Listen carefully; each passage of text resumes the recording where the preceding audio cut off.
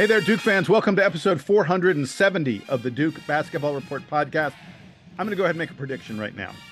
I think this is going to be an episode that not a lot of people listen to because, frankly, I think you all don't enjoy it when we talk about Duke losses, right? I feel like they enjoy our perspective, but they don't like reliving those losses. And Yeah, honestly, I mean, we don't either. It's hard to kind of do these. right. Exactly. Let's get the introductions out of the way first. I am Jason Evans. I'll be your host on this edition. Donald Wine, as you just heard a moment ago, is with me. Donald, how are you doing today? I'm good. I'm at my dad and brother's house, celebrating the holiday. We'll be down here for a few days, but looking forward to getting back to DC in time for the Military Bowl next week. Awesome. Yeah, yeah. And just so, by the way, Sam Klein couldn't make it tonight. Very busy at work. I know that most people are, here we are. It's the evening of the 21st, the day after Duke lost. It's Wednesday evening. Most people are sort of winding down as we approach the Christmas holiday weekend. Sam is not winding down. Sam is very, very busy. Maybe he is. I mean, I get it. I was doing work all day today. I'm doing work all day tomorrow just to get it done before the holiday. Also, we're in the middle of Hanukkah, so like Yeah, there's that going on too. So yeah, it's a lot going on this week. Always. it's a lot. I also think that Sam was sort of like, it's terrible, terrible game. I don't want to talk about this game. Hey, what do you say? Let's call it. That's 470, folks, in the books. Talk to you later. Yeah. All right. But tell them about what we got coming up like later on Sure. this week that we're working on, especially on the football end. Yeah, I was going to mention this. We're going to be talking to, at least the plan is, we're going to be talking to some folks who follow Central Florida football, UCF, who will tell us a little bit about that team as we prepare for Duke's bowl game next week. So we'll have a preview of that. We'll also be previewing Duke's game coming up against Florida State, which is a big deal, an even bigger deal in the wake of the loss to Wake just yesterday. So that's what we're going to have, sort of over the weekend for folks. As you plan around your Christmas, also plan around when you're going to be listening to the DBR podcast. But Donald, let's get to this Wake game, because as much as we joke, as much as we don't want to talk about it, it's important to dissect and figure out what's going on with what I think is far and away the most disappointing game of Jon Scheyer's career as Duke's head coach and of this season. Even though we arguably got beat down even worse by Purdue, that was more understandable, more forgivable in many ways than this Wake Forest loss was. Let's start with the headlines. Go ahead and give me yours. I'll give you mine, and then I have a bunch from the listeners, that folks who sent us headlines that I really liked that I'm going to read. But go ahead with yours first. Yeah, and foreshadowing, I think mine kind of ties into a lot of what we saw from the emails that we received. But mine is Duke's energy fails to wake up in brutal road loss. Yes, that wake up theme comes through again and again in the headlines we got sent by listeners. My headline is Duke's defense is offensive in road loss to Wake. We're gonna do the good, and then we'll do the bad. We're gonna spend a lot more time on the bad, and when we get to the bad, Donald, I'm gonna talk about the defense extensively. But let's get to those headlines that you all sent to us. Jim Baumgardner, I love this one. Save for Blake's, Duke fails to Wake, as in awake. I thought that was a really clever one. Save for Blake's, Duke fails to Wake. Jared Strauss said, "Wake up! Duke sleepwalks, slips, and bricks its way through the forest." Nice job, Jared. Lee Maxson. Now, here's what Lee did. Lee sent us like 7 headlines, and I liked a bunch of them. He numbered them. Number 1 was, "Wherefore art thou, basket?" because Duke couldn't shoot at all. Number 2 was, "The gang who can't shoot straight." I loved number 3. The whole reason I'm doing these is because I love number 3. Lee said, "If a Blue Devil made a shot in the Wake Forest, would it make a sound?" And then Lee Maxson's headline number 4 was, "We suck." I don't know if I would go that far. That was a little brutal, That's but a little brutal there. Yeah, Lee. We suck. And then someone who they think was their full name, just Ree George is the name, says Duke displays energy expected at awake, as in a mourning situation, like awake for someone who has recently passed. So I thought that was a clever one as well. Wow, we just had a bunch of really good headlines. Donald, we have to now get to the good.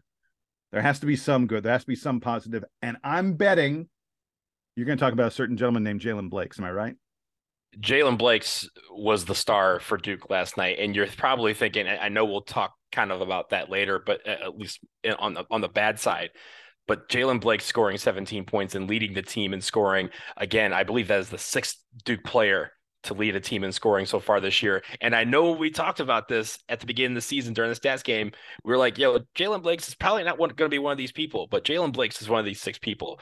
So I mean, the fact that he was able to, you know, be the I guess a spark on offense in his time on the floor off the bench was great. Yeah. By the way, you mentioned 6-time a different Duke player has led the team in scoring. The only three regulars, I'm not counting Jaden Schutt. He has not made his way into being a regular yet. The only three regulars who have not led us in scoring so far are Derek Lively, Jacob Grandison, and Ryan Young.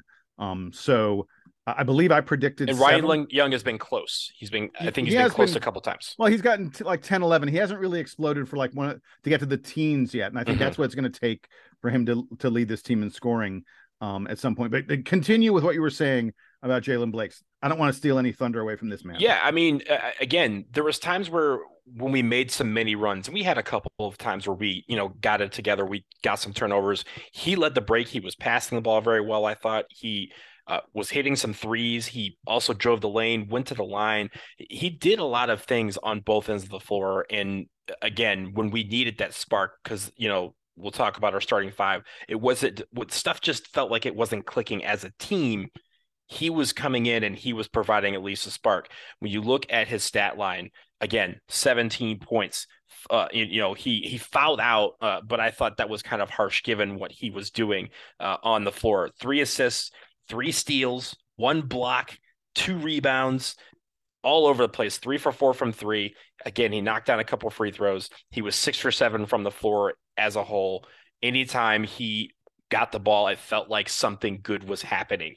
And we talked about his progression from last year, this year, and even through this year, how he's become kind of that backup point guard for the second unit. Well, at times he was running with the first unit because that's how good he was playing. Yeah, I thought, by the way, I loved the moment in the second half. There's about 8 minutes left. And I don't know if you noticed this, you could hear him through the TV calling for the ball. Tyrese Proctor had the ball, and you heard Blakes was standing on the wing outside the 3-point line with his hands out, ready to get it. He was right in front of the Duke bench, and he was saying, "Hey, hey, hey, I'm here!" Like he wanted the ball. Proctor finally found him, and he immediately knocked down a 3-pointer. It was the moment we cut it to 7 on that play, and again, there was about 8 minutes left. At that moment, I really thought, as bad as Duke had played, that we were about to come back and find a way to win the game. Of course, we went cold again at that moment. We only scored 2 points in the next 4 minutes. And essentially at that point, I think the game was pretty darn close to out of reach. But I just thought Jalen Blake's, that was his biggest moment in the game. And I love the fact that he was calling for that ball and wanted to take that shot, was absolutely confident. I saw more confidence from him than I have at any point in his career in this game last night. I thought, at some point this season, I thought that maybe Jalen Blakes would develop into a Jordan Goldwire type of player, Mm-hmm. a guy who is a defensive specialist for the most part, but you don't really expect them to do a lot on offense. And I'm now here to say I may have undervalued this guy. I'm not saying he's there yet, but I've seen enough progression from Jalen Blakes to think that it is very possible this guy is going to turn into more than just a deep rotation piece for Duke. His 3-point stroke, maybe he's a little slow to get that shot off. It may not look as smooth as some of the other shots you see, but it's been really effective this year. He's hitting 37% of his threes on a team that doesn't shoot threes very well. I just think, he may be reaching the point where he's more than a defensive specialist, and that's a big lift for Duke if that's the case. I'll go one further. I think when you're talking about Jordan Goldwire, and I think that's a really good comparison again about the trajectory, right? Like Jordan Goldwire, when he was a freshman, didn't really contribute that much. And as he got older and more experienced, he became more of a important integral piece of the team. I He think he that's what we're seeing from he Jalen figured out Blakes. he figured out what he need. Goldwire figured out what he needed to do to help Duke to win basketball games. Mm-hmm. And by the way, this is something that we don't get a lot of at Duke because so many of our guys are focused on getting to the pros, whether it be in their first year or their second year. And it just takes a little more time sometimes to assess the college game, assess what you need to work on. Look, it's really hard to work on stuff during the season. So, okay, in the off season, this is what I need to work on to get better and impact the game more. It's so clear that Jalen Blakes has done that. And, you know, to some extent, the Jordan Goldwire comparisons, I'm admittedly the guy who made it. They're not really fair because Jordan Goldwire was like top 300 recruit. Jalen Blakes, let's not forget, was a top 100 recruit. There are plenty of big time programs that would have loved to have gotten Jalen Blakes, not seen him as a luxury recruit the way Duke did. And he's proving that he is as valuable as, you know, as anybody would have thought he could be.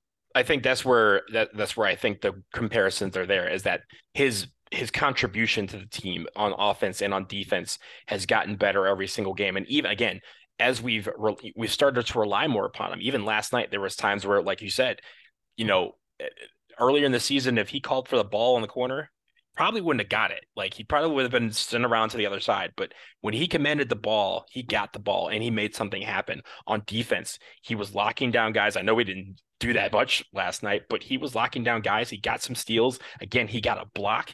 You're not asking Jalen Blakes to get blocks, but he was doing that because he knew that was going to hopefully provide a spark for the team. I think that is the role that I see him continuing to evolve into, is that guy who, like Jordan Goldwire, will give the team whatever it needs to win the game, or at least put themselves in a position to win the game. That's what he did last night, and that's what I loved from what I saw last night from him.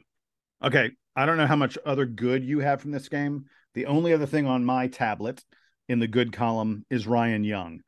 And now his D wasn't great, but he battled. I like the way he battled on the boards. And when we get to the bad, I'm going to talk about the rebounding. Oh boy, am I going to talk about the rebounding. I thought Ryan Young was one of the few guys in this Duke team who really fought hard on the boards. And you know, his touch around the hoop is absurdly good. It's not just that he's hitting layups. He's taking those shots at awkward angles. He really uses the backboard, you know, like you would expect a 5th or 6th year senior to do. In this game last night, Ryan Young had 31% of Duke's total rebounds. That's a crazy number. He almost had a double-double. He had 9 rebounds. And he had 3 assists. And yeah, I felt like he was very he felt, it looked like there was a calming presence about him around the basket on the offensive end, something that we didn't have last night. Anytime he got the ball, it felt like, hey, he's going to make a move and he's going to try and make something happen. And he was able to get that off, you know, quite well, especially inside the post. Yeah. And by the way, he's going to figure in my play of the game a little bit later on. But the other thing I wanted to mention about him is he is currently the 17th best offensive rebounder in the country, according to Ken Pomeroy.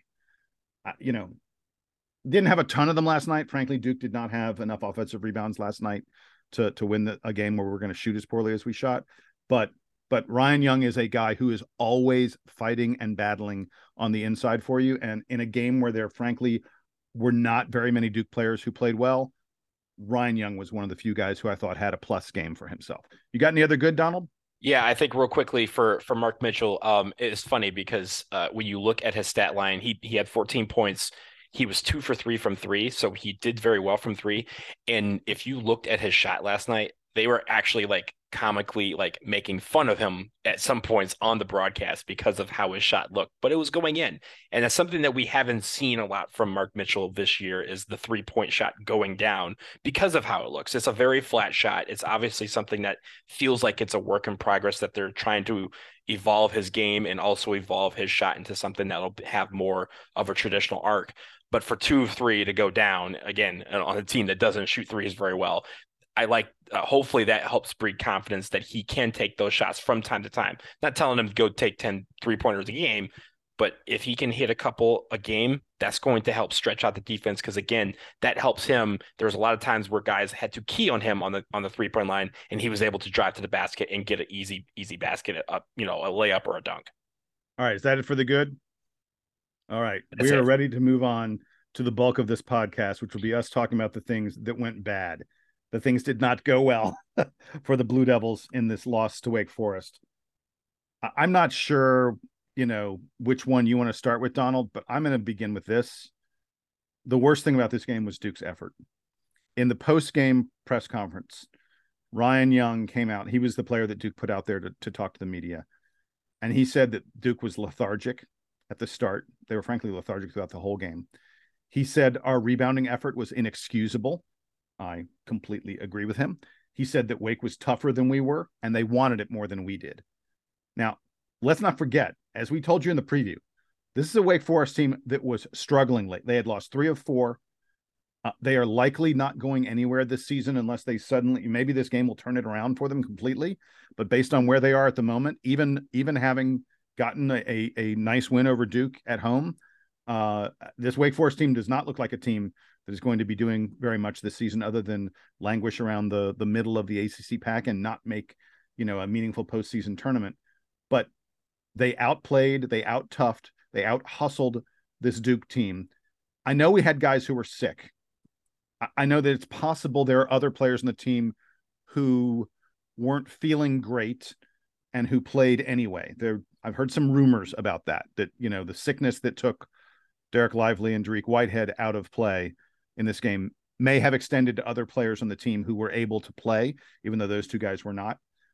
They're excuses. I know we were coming off an exam break. I know we had several days off from practice and playing basketball, but still, the effort, the lethargy, it was the toughness was just disheartening from this team. Energy was what I had in my headline, and energy was the number one thing that was missing last night. The intensity, because again, as we talked about this in the preview, like of the Wake Forest game, that it's a road game. We don't have another game for 11 days, and we said, hey, we just need to take whatever energy we have and put it all into this game, leave nothing off the court, like leave it all on the court, because we have 11 days to regroup and get ready for Florida State, on New Year's Eve. And I think that was missing. And yes, you mentioned, we were missing Derek Lively. We were missing Dariq Whitehead because they were too sick to even make the trip.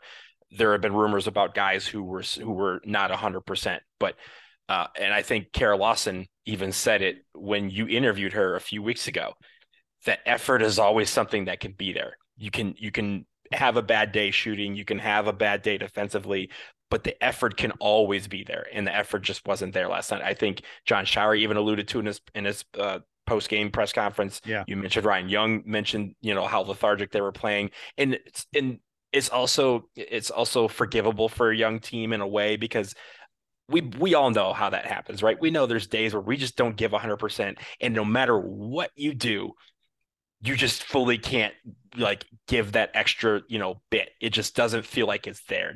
It doesn't feel like it's shown up for whatever reason. The problem is you do it against the Wake Forest team that had no confidence entering this game, and now they have all the confidence in the world. It's the first game of this year where we can call that on our end a bad loss, because that's a Wake Forest team that, again, I feel 9 times out of 10 we should be beating if the energy is there, if the effort is there, if the intensity is there. Those are the things that was missing. And I know we're going to talk about some of the other elements of the game that were missing, but I feel like the energy that was lacking played into all of that. Yeah, you're absolutely right. All right, so let's get to some of the other things that are worth talking about. And I think, as I mentioned, the defense was especially atrocious. Wake Forest scored a 1.12 points per possession in this game. To put that in perspective, there have been only 3 teams all year who scored more than 1 point per possession against Duke. Ohio State had 1.04. Purdue had 1.15. Purdue was the best team that Duke has played this year in terms of scoring points per possession. Wake scored 1.12 points per possession, second only to Purdue. We allowed 81 points to this Wake team. Duke has been giving up an average of only 58 points per game up until now. So Wake scored 23 more points than the average opponent does for Duke. I know Wake played a little bit faster. I mentioned in the preview that Wake, this will be a higher possession game. It was up there. It was one of the, I think it tied for the most possessions Duke has had in the game this season, but that still doesn't account for Wake Forest scoring that many points against Duke. The Demon Deacons repeatedly got into the lane, pivoted around a bit, and either found a shot, or they found a lob, or they passed the ball out to the perimeter for an open shot, or they got fouled.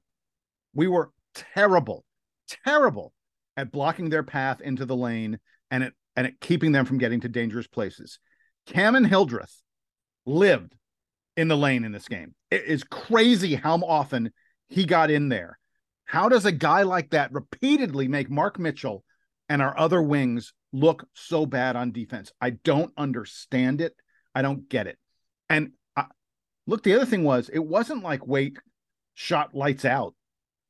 They scored 80 plus points on us, not by bombing away and hitting a ton of 3-pointers.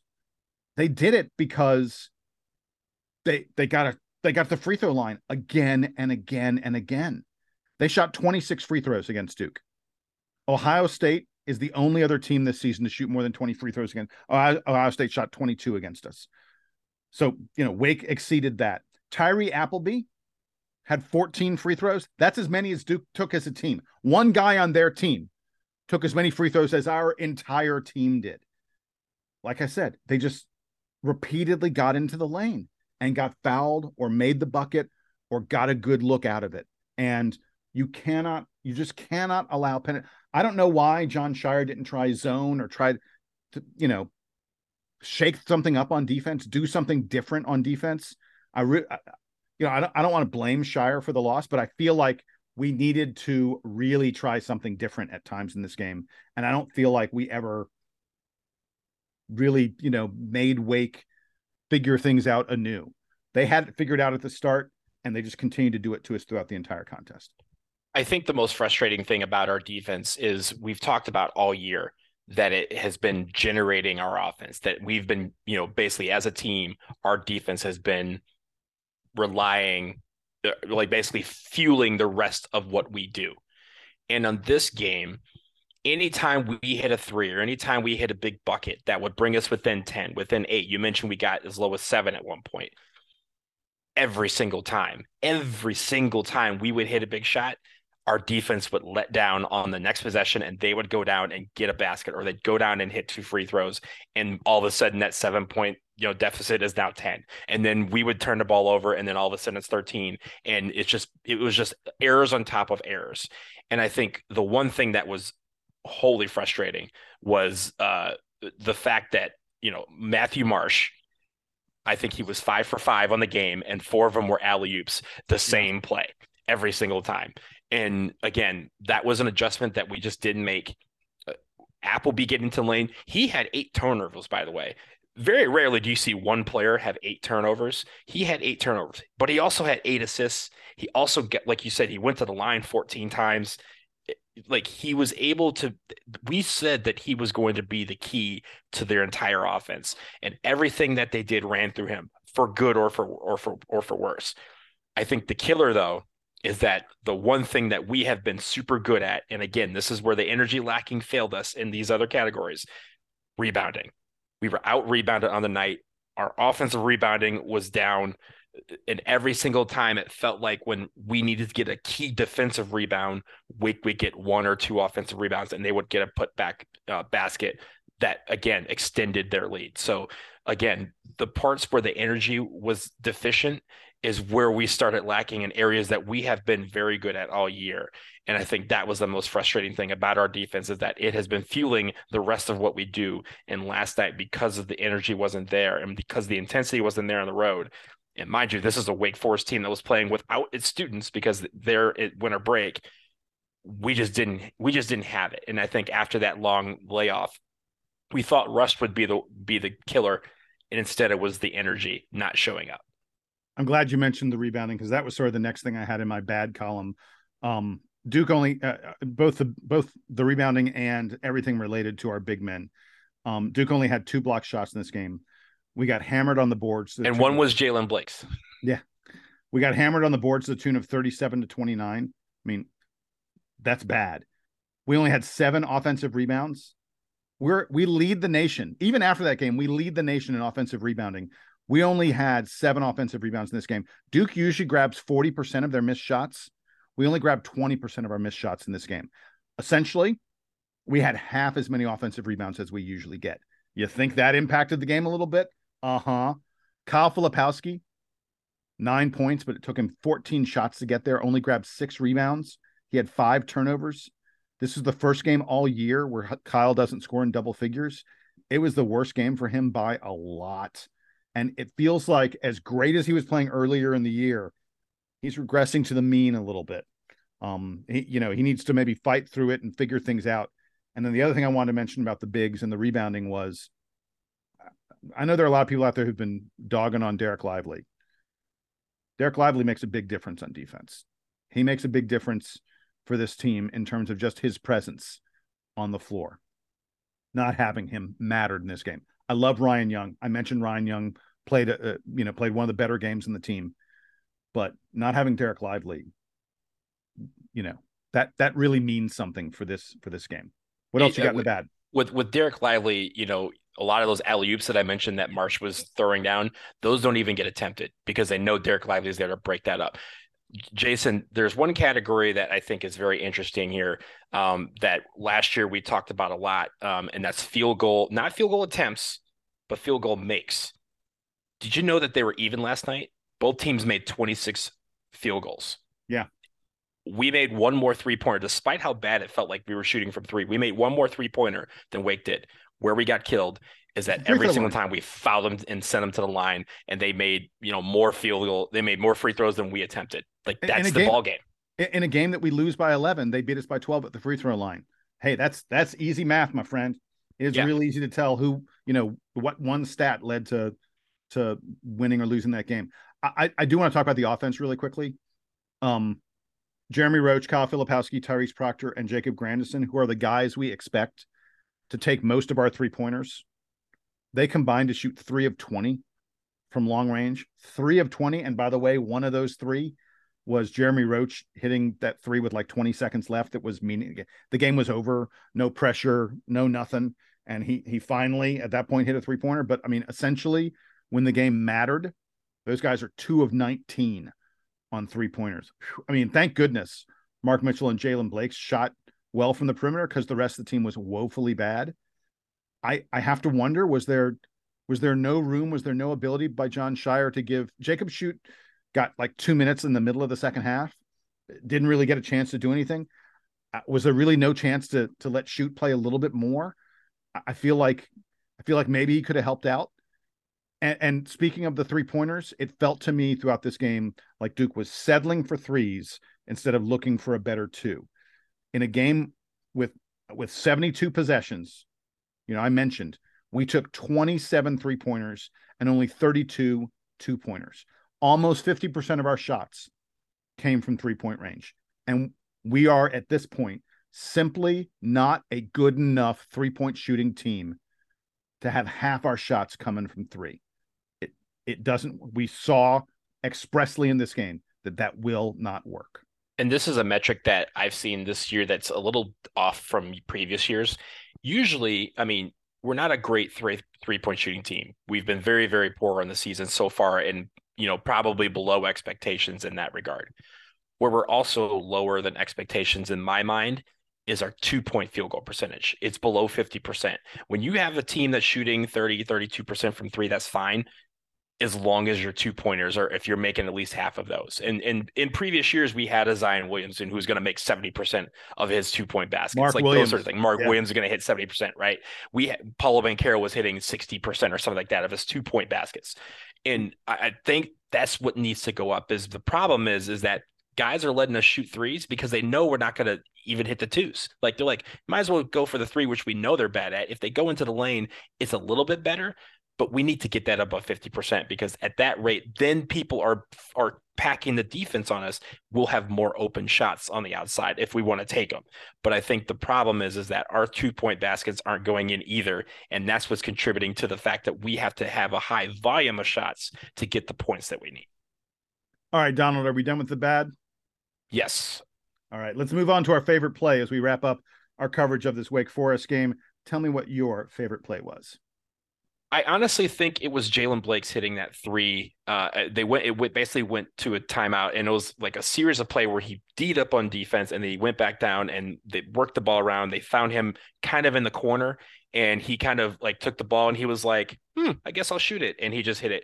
And I think it was my favorite play just because it symbolized, like, again, hey, there's one guy who at least was going for it. There's one guy who was in the zone and some sorts on offense and was playing very well. And he, in that moment, tried to take control of the game. I think it's separate from the play where you were talking about where he kind of called call for the ball in front of the bench and hit the three. Right. I thought that was also good.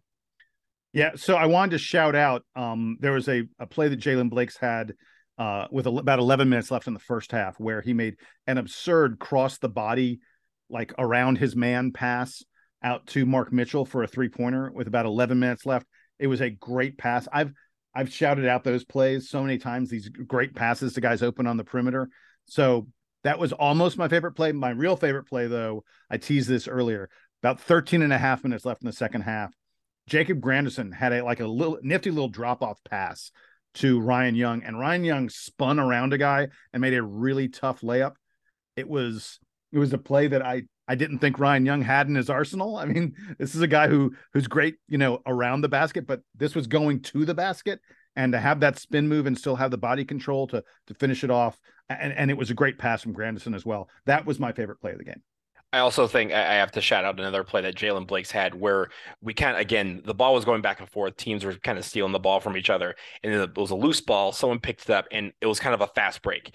And they threw the ball and Jalen Blakes was by himself and he went in. And instead of normally doing his normal layup, he dunked it. And I think that was cool because, again, it was that confidence. And like we mentioned before, it was something that it felt like he did it because he knew the team needed a boost. And if that boost was coming from him dunking the ball instead of laying it in, then he was going to do it. Hey, Donald, before we take a commercial break here in a second, we should do our player of the week because there's only one game this week. And I think it's going to take us exactly 3 seconds to do it. My player of the week's Jalen Blakes. How about you? Yes. There we go. There you have it. Player of the week winner, Jalen Blakes. I am fairly sure this is the first time in his career he has won that honor from us. Well deserved to you, Mr. Blakes. We're going to take a quick commercial break. When we come back from the break, I'm going to tell you a story that's going to make you not feel so bad about Duke losing this game to Wake. Stick with us.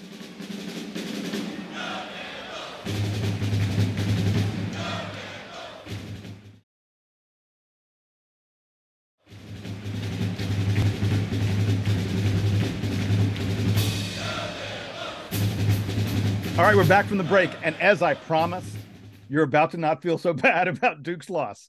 Here's how I'm going to explain it to you. This is a crazy time of year.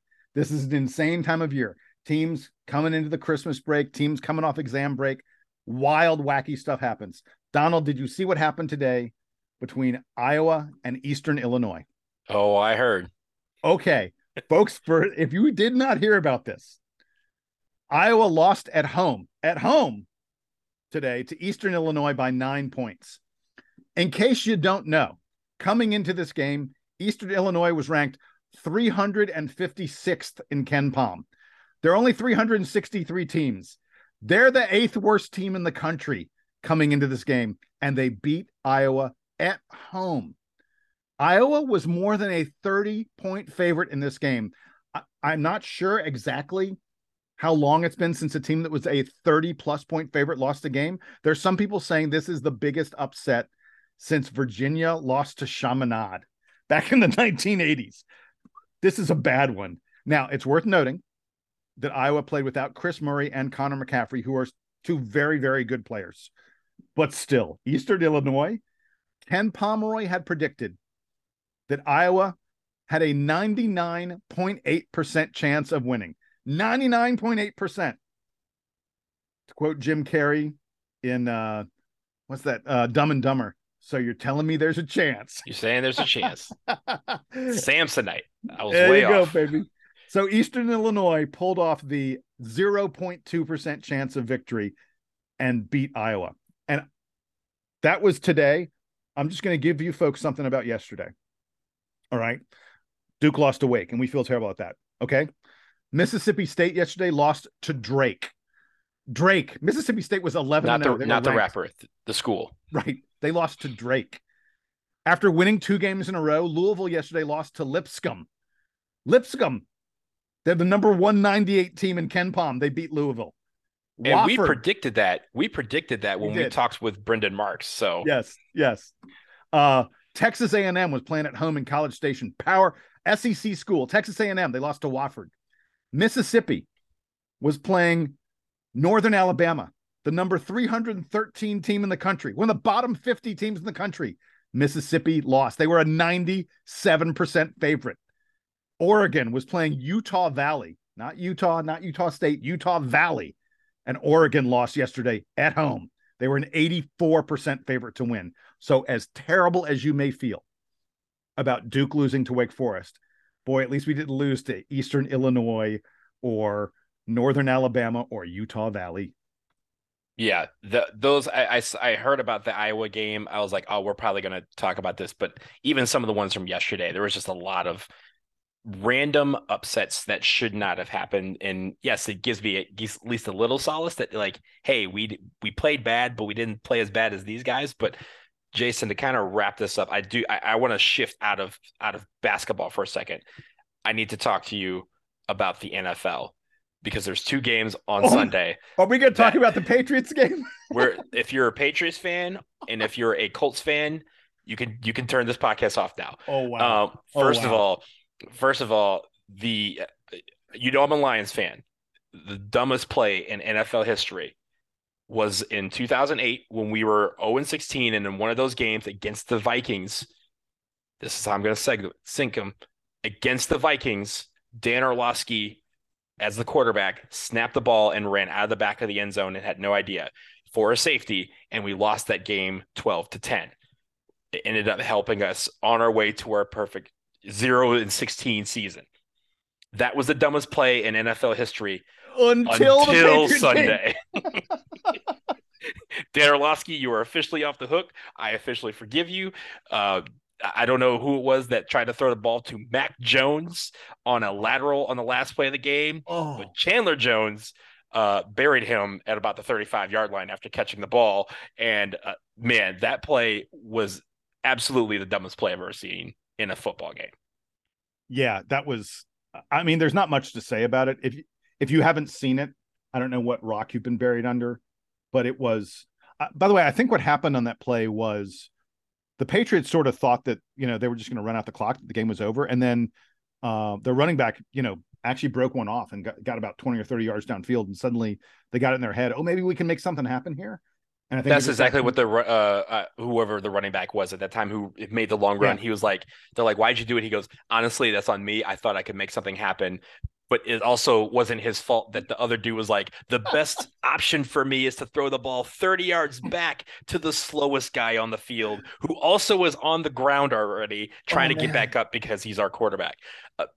Enough about that game. The other game that was incredible is we saw the greatest comeback, the largest comeback in NFL history, 33 points.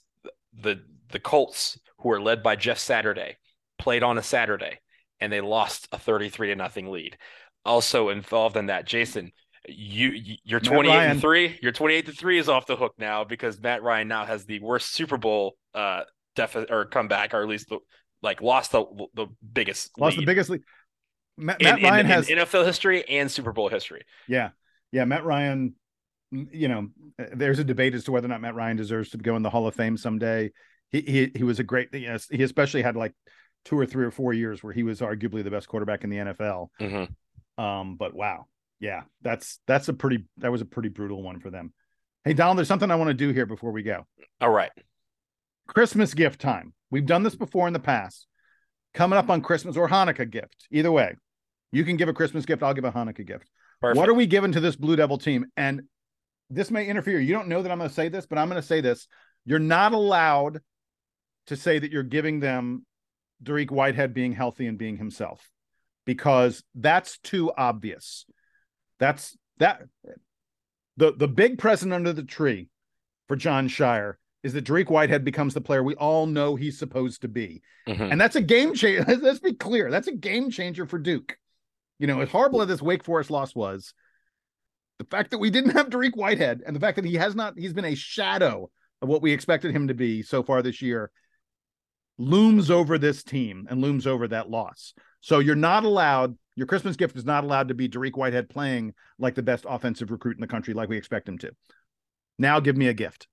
Okay, so I'm going to give the ones that I think, I think I can speak for you. I think I can speak for Sam by saying I wish that our team continued health throughout the next year. Like, I hope everyone remains generally healthy. How about that we get healthy and stay healthy? And stay healthy and stay well. I hope all that happens. But in 2023, my gift is the 3. I hope that the threes start to come around because I think, again, that dynamic is an added layer to our offense. And if we can start hitting threes, I think we become a much more dangerous basketball team in the eyes of everybody because any team that can hit threes is always going to be in any game or can blow a game out of proportion. So I'm hoping for our threes to finally start falling. We did not consult on this. My Christmas gift is I am giving Jon Scheyer 10 minutes per game of Jaden Shoot. I'm thinking the same way you are. And I think the answer to it, by the way, Dariq Whitehead might be part of the answer to it, but I think the answer to it may be that Jaden Shoot plays his way into earning 10 minutes per game for this Duke team. You mark my words. If Jaden Shoot plays 10 minutes a game for Duke, Duke's 3-point percentage per game will go up. So the gift that Jon Scheyer, my package to him under the tree, he opens it up and inside is playing time for Jaden Shoot. He has to earn that time. Part of this gift is that Jaden Shoot is good enough to get that time. But that's what I think could be the thing that really helps this Duke team get back to where we expect them to be. Let's go airborne. Bombs away. Hey, before we run, I wanted to really quick note. Today was signing day for college football. Mike Elko signed 26 players, which is the most of any team in the ACC. It's tied with a few other ACC clubs for the most signings in the I guess this is the early signing period. Mm-hmm. By the way, it's worth noting that all 26 of these players had committed to Duke prior to the season beginning. These were all guys who committed over like last summer and into the early fall. It is a big deal in college football when all your recruits stay committed. It's pretty clear that these guys saw a lot to like from the Elko era, from the beginning of the Elko era at Duke, and the fact that they all stuck around is a big deal. And it's worth noting, Elko's begun bringing in some guys in the transfer portal. There are at least two of them who I'm very excited about, who I think could be real difference makers for Duke. Jake Hornibrook was a starting tackle for Stanford for the past 2 years. He's coming to Duke for his last season. Al Blades Jr., who played a bunch at Miami earlier in his career. Mm-hmm. He sort of fell a little bit further down the depth chart later in the past year or so.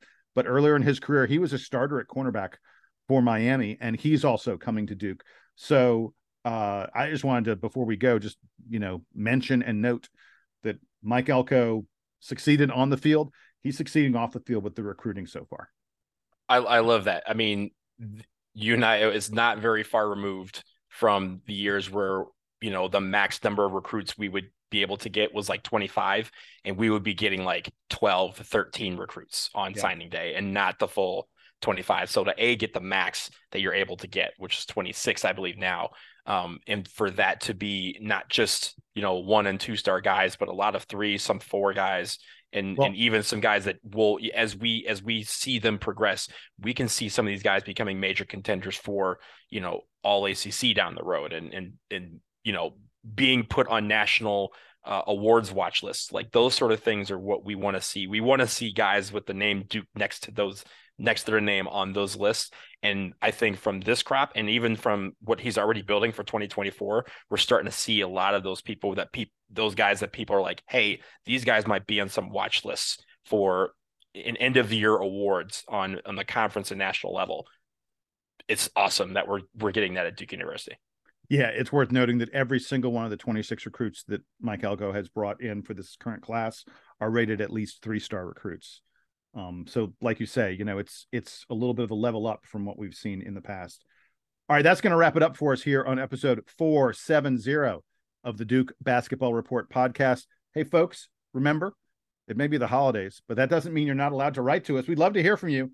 Send us email, dbrpodcast@gmail.com.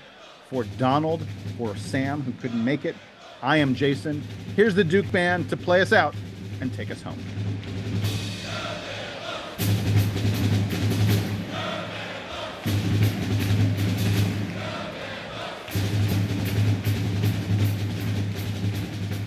Hey, are you a Whitney Houston fan? I am. I'm assuming you went to see the movie. Yeah. I Want to Dance with Somebody, which I don't know why it's named that. Yes, that is one of her famous songs, not her most famous song, but It's one of her Yeah, famous songs. It doesn't, not like she dances a lot in the movie, or I Want to like the Dance with movie. Somebody is definitely rated as probably her most famous song. Really? Not her best song. No, it's definitely not. Not her best song. Her best song is "I'll Always Love You." Um, Yes, and then, 100%. but that is definitely her most popular song. We But even have a like, joke with my friends about whether it's "How Will I Know" or "I Want to Dance with Somebody," and we always like joke around about which one is actually the most popular song. right. Um, the movie's not. It's not good. I didn't think it would be. It's man, it's like 2 hours and 25 minutes. It is so long. And here's the crazy thing: like her life is full of great storylines. I mean, there's the movie talks a lot about sort of she had lesbian she was involved in a relationship earlier in her life before she got together with Jermaine and eventually Big Bobby Bobby. Brown. Yeah. Yeah. So there's that whole thing. There's her relationship with her parents, her mother being really hard on her, her father being in charge of her career and all her financial stuff and some of the problems he had with that. There's Hmm. obviously her and Bobby's relationship and the drug use that resulted eventually in her death. There's her relationship with Clive Davis and how much Clive sculpted and created her career for her and the such. All these tons of storylines, and the movie repeatedly like brings up a storyline like out of nowhere, just like if there's boop, it'll like suddenly happen, and then they'll resolve it like 2 minutes later, and then it's like it doesn't exist anymore. Hmm. It's some of the script is so bad, but Whitney's music is so great that like the movie's really watchable until you're sort of like you're just overwhelmed by how bad the script is and you just can't take it anymore. Like for an hour And and a half I was like, this is terrible, but I'm really enjoying myself to be because like fair, Whitney's a lot singing of and she's awesome. But biopics are like that. Like in a and way, we've like gotten spoiled in recent years. I mean, Rocket Man was amazing. I um thought Rocket Man was good. I didn't. I mean, a lot of people said it was amazing. I didn't think it was super amazing, but I'm also not like a huge Elton John Elton John fan. fan. Yeah. So yeah, it was one of those like I watched it to watch it. But I mean, Bohemian Rhapsody is the one that won the awards. I don't think it deserved to win the awards it won, but right, it's so much better than this. Anyway, yeah, there was actually a great documentary about David Bowie this year, that you should check out. But hmm anyway, all right. Regardless, I just wanted to warn you. Lower your yeah. expectations. Maybe you're like, and I'm not planning to see that in the theater. I was planning on catching that on the box. So there you go, man. When it's free, that's the right hmm choice.